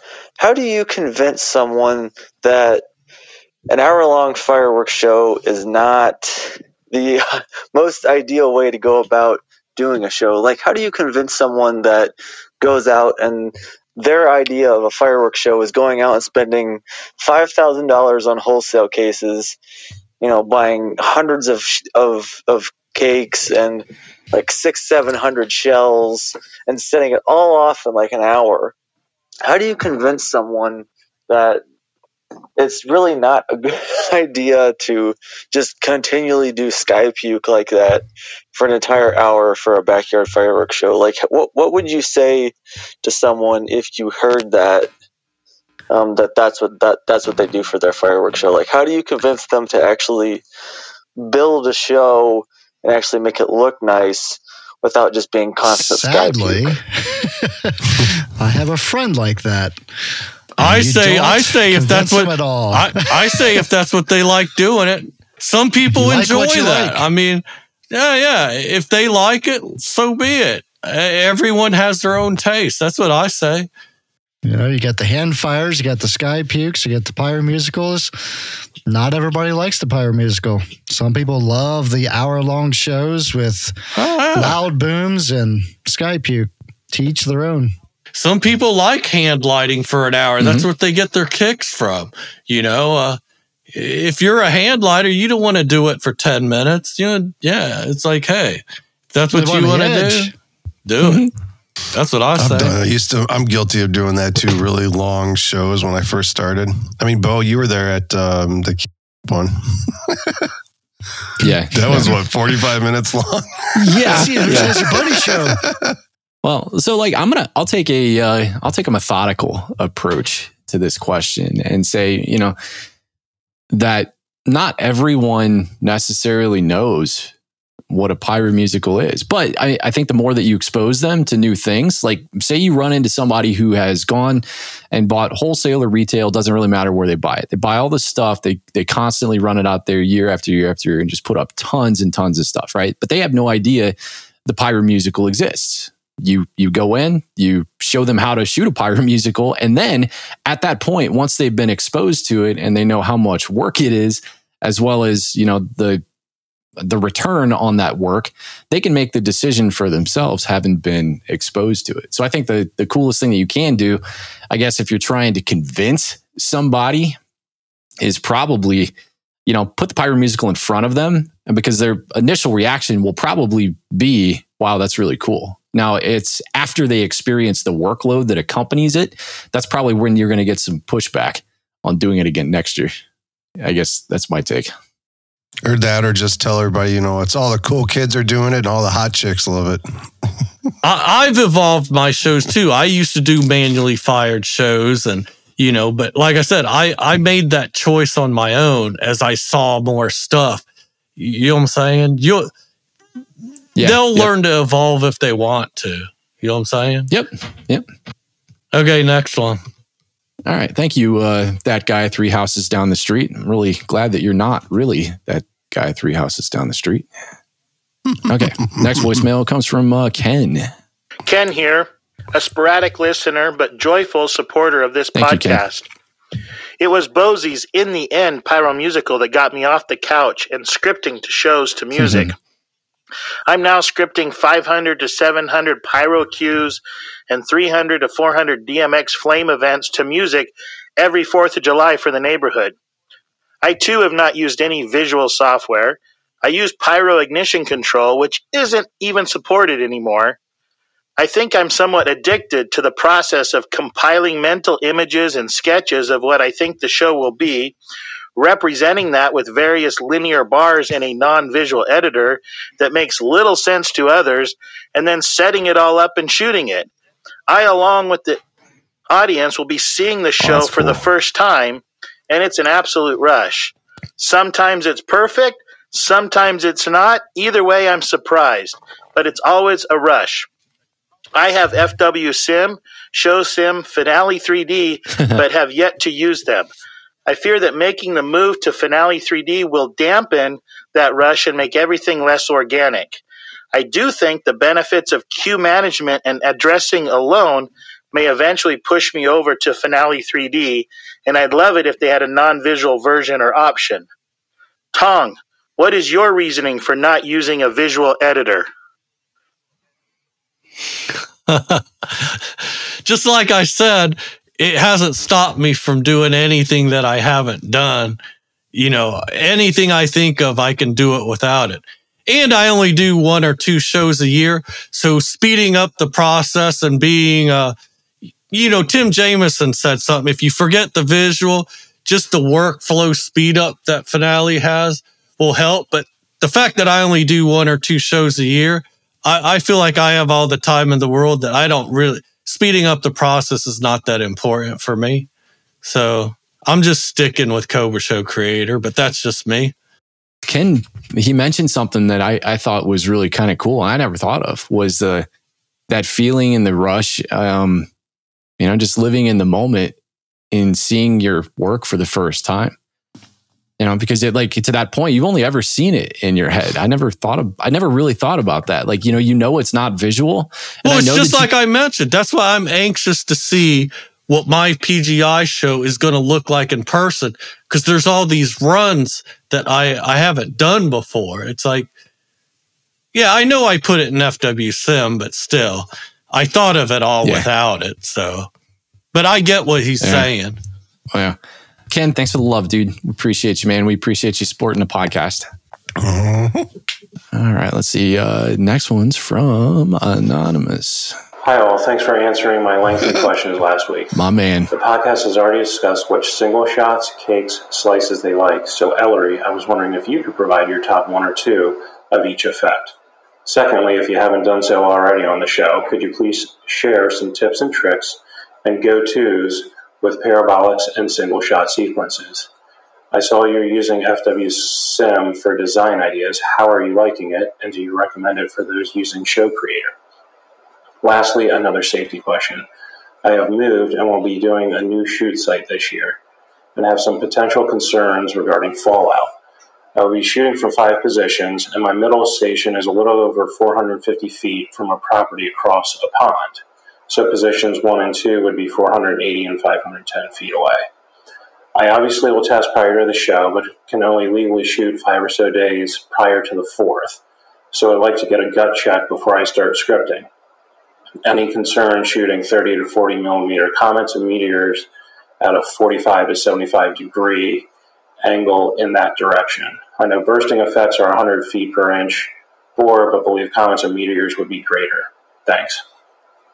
Okay, all right. Let's tackle this. Let's tackle the last one first, because I wrote down these 3. I got to the last 3, but the one's fresh. Hold on. Okay, so as far as I can't even remember. It's all right. I wrote down. I bullet pointed the first 3, baby. I was ready as soon as I heard it was his voice. I'm like, I got this. I got it.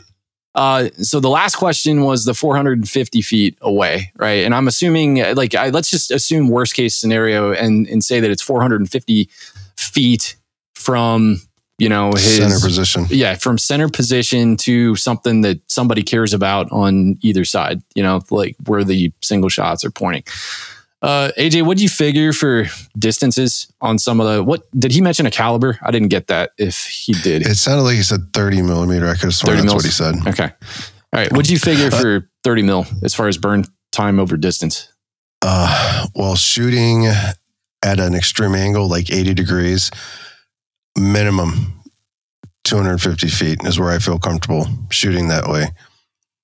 I've never had one go past that point, but that's my minimum for me. Cool. All right. So I think that more or less, I think probably gives you a good, something that you can throw into Google Earth. But going at where he said 45 degrees, I'd bring it in more than I'd probably be at I'd feel safe at like 180. Yeah. Okay. All right, cool. I think that takes care of the one that I didn't write down. I think the ones he was asking me kind of how I did the parabolas. I think we already discussed that. And then he said something about what products I like. And like I said, just the bare bones meteors and comets. I mean, that's I think that's what he was asking. Yeah, he was saying your favorite single shots, Do you have any that you tend to gravitate to more than others as far as single shots or slices, things like that? Well, what's funny, I think I use meteors more than I use comets. Yeah. And I use comets more than I use mines. And now that it seems like 30 millimeter mines are starting to be more prevalent, I will probably start using more mines now.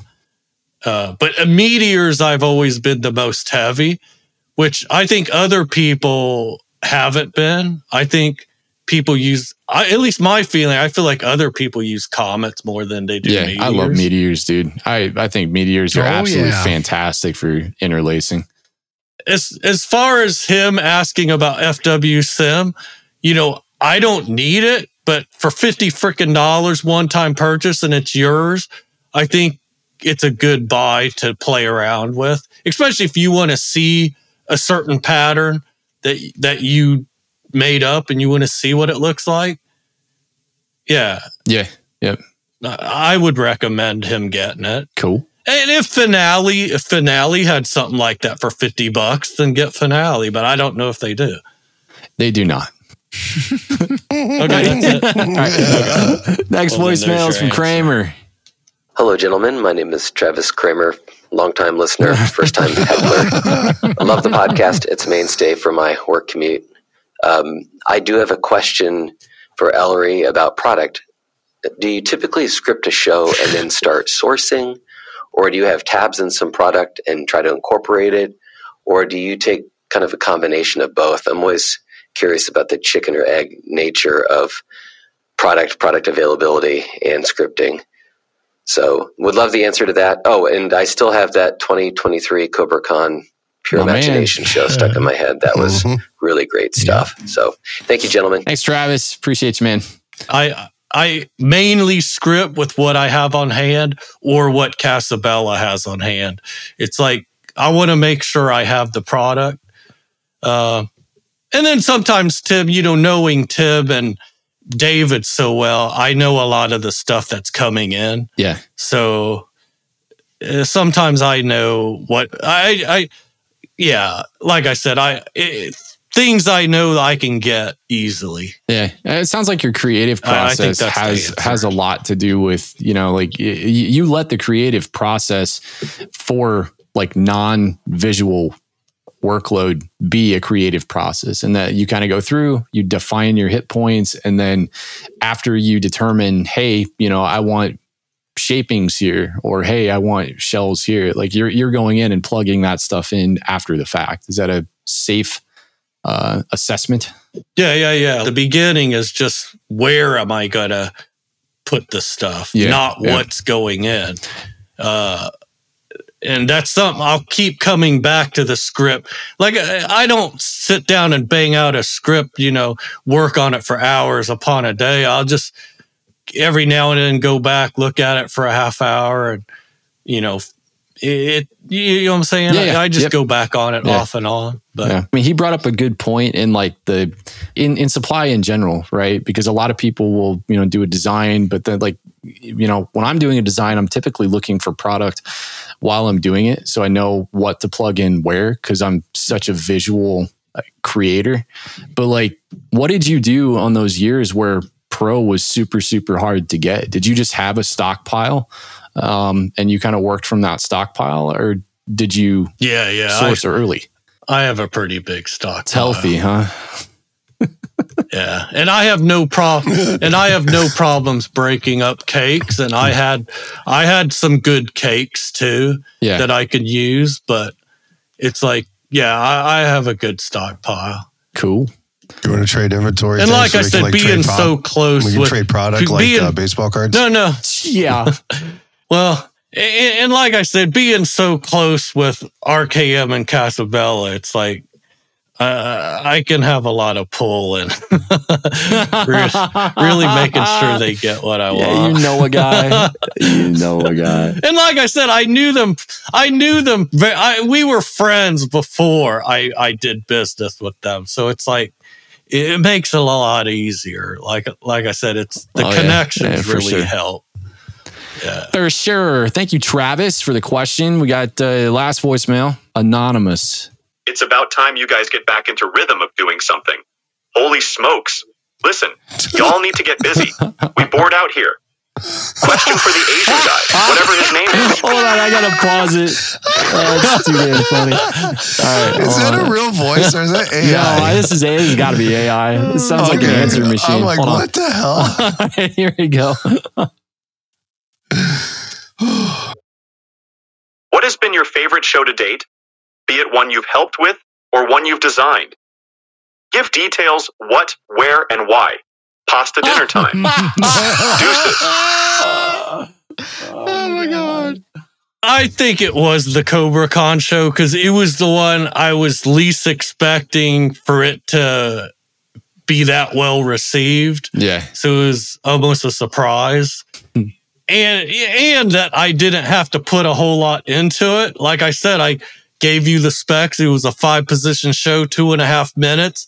And if I told you right off the bat, yeah, I'm only doing a 5-position show, 2.5 minutes, you're probably not expecting much. Yeah.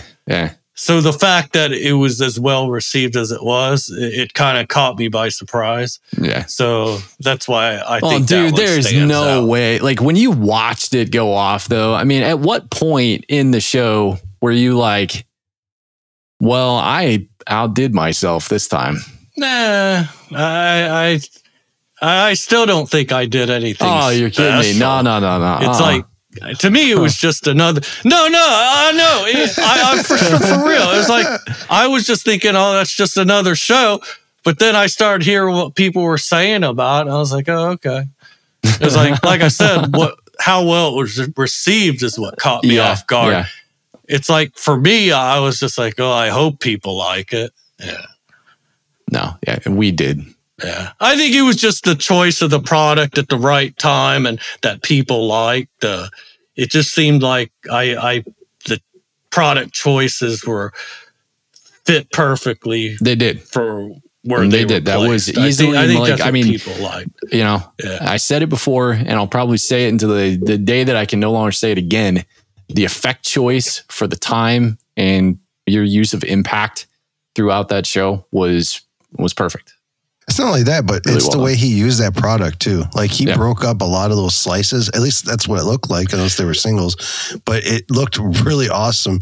I think it was like the up and down fan cake that they have. Like he broke that up in different sections. That looked really cool the way he utilized it. Those stupid wizard. What was that dual row cake that was supposed to do the in and out? And Casabella had it, and it was all instant. And I was like, dude, those slices are so damn expensive because we're paying for that sweeping and back effect, and it's freaking instant. So I was like, what the hell? So those are the ones I cut in half and put them in there because I was like, I have to get rid of these stupid slices. Yeah. I mean, of course, hopefully they fix that problem now. Yeah, I can't believe they won't because there's a lot of people that sourced those last year. Oh, yeah. And some people had it where it worked correctly and it looks completely different. Yeah. When it's instant, you're like, what the hell is that? Well, dude, it does. It loses a lot of that effect. And I know something else that folks brought up with those particular cakes. I mean, it was a really good point. I think I was talking to Brandon on Messenger and he was like, the way that they're packaged, it's advertised as a double wing. So when you look at the packaging from the factory to one, you almost think what you're getting is that, that wing effect you get. But in reality, what you're getting is typically the single wing effect if it's broken up into a few different pieces. So, I don't know. I completely, like when Brandon and I were talking, it sounded like he wanted some clarity on that, maybe some change in like either the naming or just the packaging itself to kind of be a little more transparent. It was because they used the wrong fuse. It was an instant fuse. Right. It was supposed to go, it starts from the middle and they both go out each direction and then back. But because it was an instant fuse, you didn't see that. So it was basically, you didn't get the effect that you paid for. Yeah. But yeah. Another favorite cake I like was that the Wizard, it's a straight up go-getter cake. In that Cobra Con show, I shot it up the middle of I used that ghost slice, that purple and yellow ghost slice, cut that in half and kind of split it. And then I shot that scrambling go-getter cake, the one color, I think it was blue or purple, up the middle. Yeah, I love that cake, and Wizard has that in different colors. Nice. Like they have a red one and a silver one, and I'll be using those in my PGI show too. Now I usually speed those cakes up. Yeah. Because I think that's like a 14-second cake, but I would just run quick match across all the rows and so it lasts 2 seconds. Yeah. Yeah. Hell yeah, dude.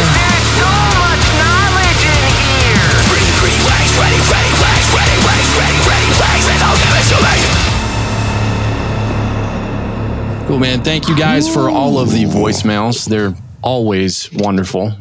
If anyone would like to leave us a voicemail for future episodes, you can do so at bozy8823.com/Rhythm Pyro. We will try to get the topics of conversation, especially when we have guests on, available well ahead of time. So you have an opportunity to get those in for the guests. But yeah. Ellery, thank you so much, man, for joining us. This has been fun, dude. Do you want to hear one? You don't want to hear one quick story? I like stories. Give them up. It might make people mad. This was better. Okay, I'll try to be as quick as possible. Skywars 2020. This was like the first year of COVID, right? The vaccines haven't even come out yet. Well, I'm doing a pro-am there. The couple days before it was time to pack up and go to Skywars, I was starting to get sick. So I didn't know. I went and got tested, but the results don't come back. The results don't come back for 2 days. So, and they email it to you. So we drive to St. Louis Friday. I'm putting everything out on the field. It's just me and my one friend. We had a 2-man crew that year. Yeah. I got an email later that day. I'm COVID positive. Oh no, dude. So I'm thinking, what the hell do I do? There's going to be people mad at me that I'm there and not leaving. They'll be like, you're risking people's lives. Or if I tell them, they're going to tell me to pack my shit up and leave. And I'm like, I'm not bringing all this shit here and not shooting it off. Are you freaking crazy? You know what I'm saying? So you wonder that year why I wasn't socializing with people. Like Casabella, they're my boys, and they were setting up a show there. I didn't hang around Casabella hardly at all.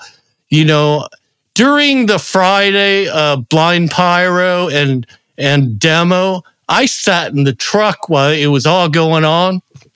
While my buddy was out there watching it, it was horrible, dude. Oh, and by the end of the night, when it was time to pack up, I couldn't even lift stuff off the ground because this COVID had gotten into my lungs. I swear, I couldn't even pick stuff up off the ground. When I got home, I couldn't even empty out my truck. I had to have a couple friends unload the truck for me. Yeah, so I've heard that one before. The old I can't unload the truck because I have COVID excuse. That's a great way to get out of it. Yeah, exactly. Come for the show and be like, oh man, I'm not feeling so good. My back hurts, my lungs are just filled with something.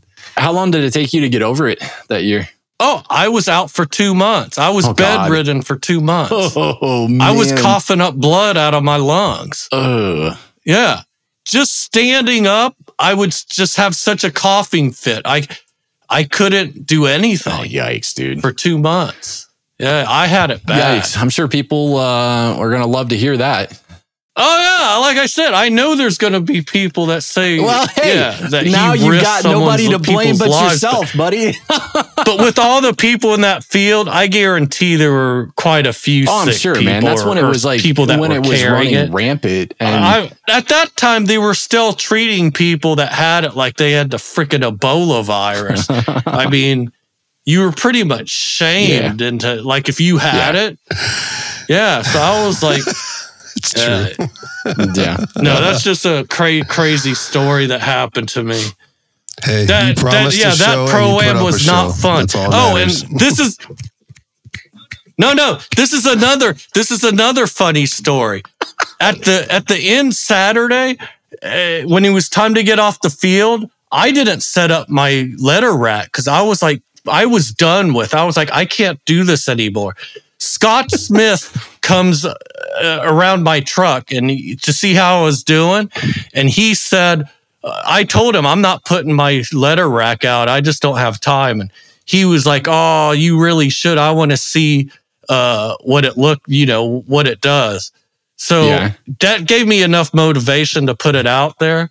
So Scott may not even remember saying that, but if it wasn't for him, I would have left. That rack wouldn't even have been out there. Aww. And it was a huge part of my show. I did 2 X's, 2 O's. I did that 3-2-1.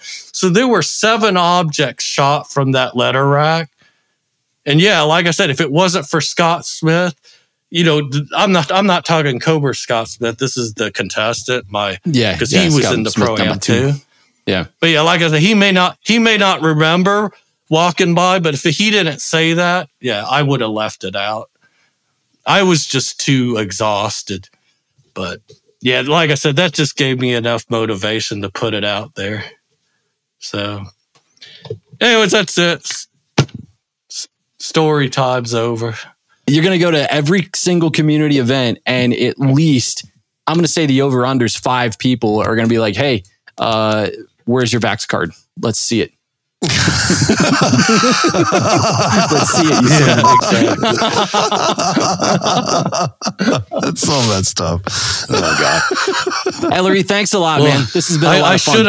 I shouldn't have had that bat soup the 2 days prior to leaving. Oh my God. No, just joking. Zing. Oh God. That's too funny. All right. Stop talking about it. Stop talking about it. Say what? Stop talking about it. Stop talking about it.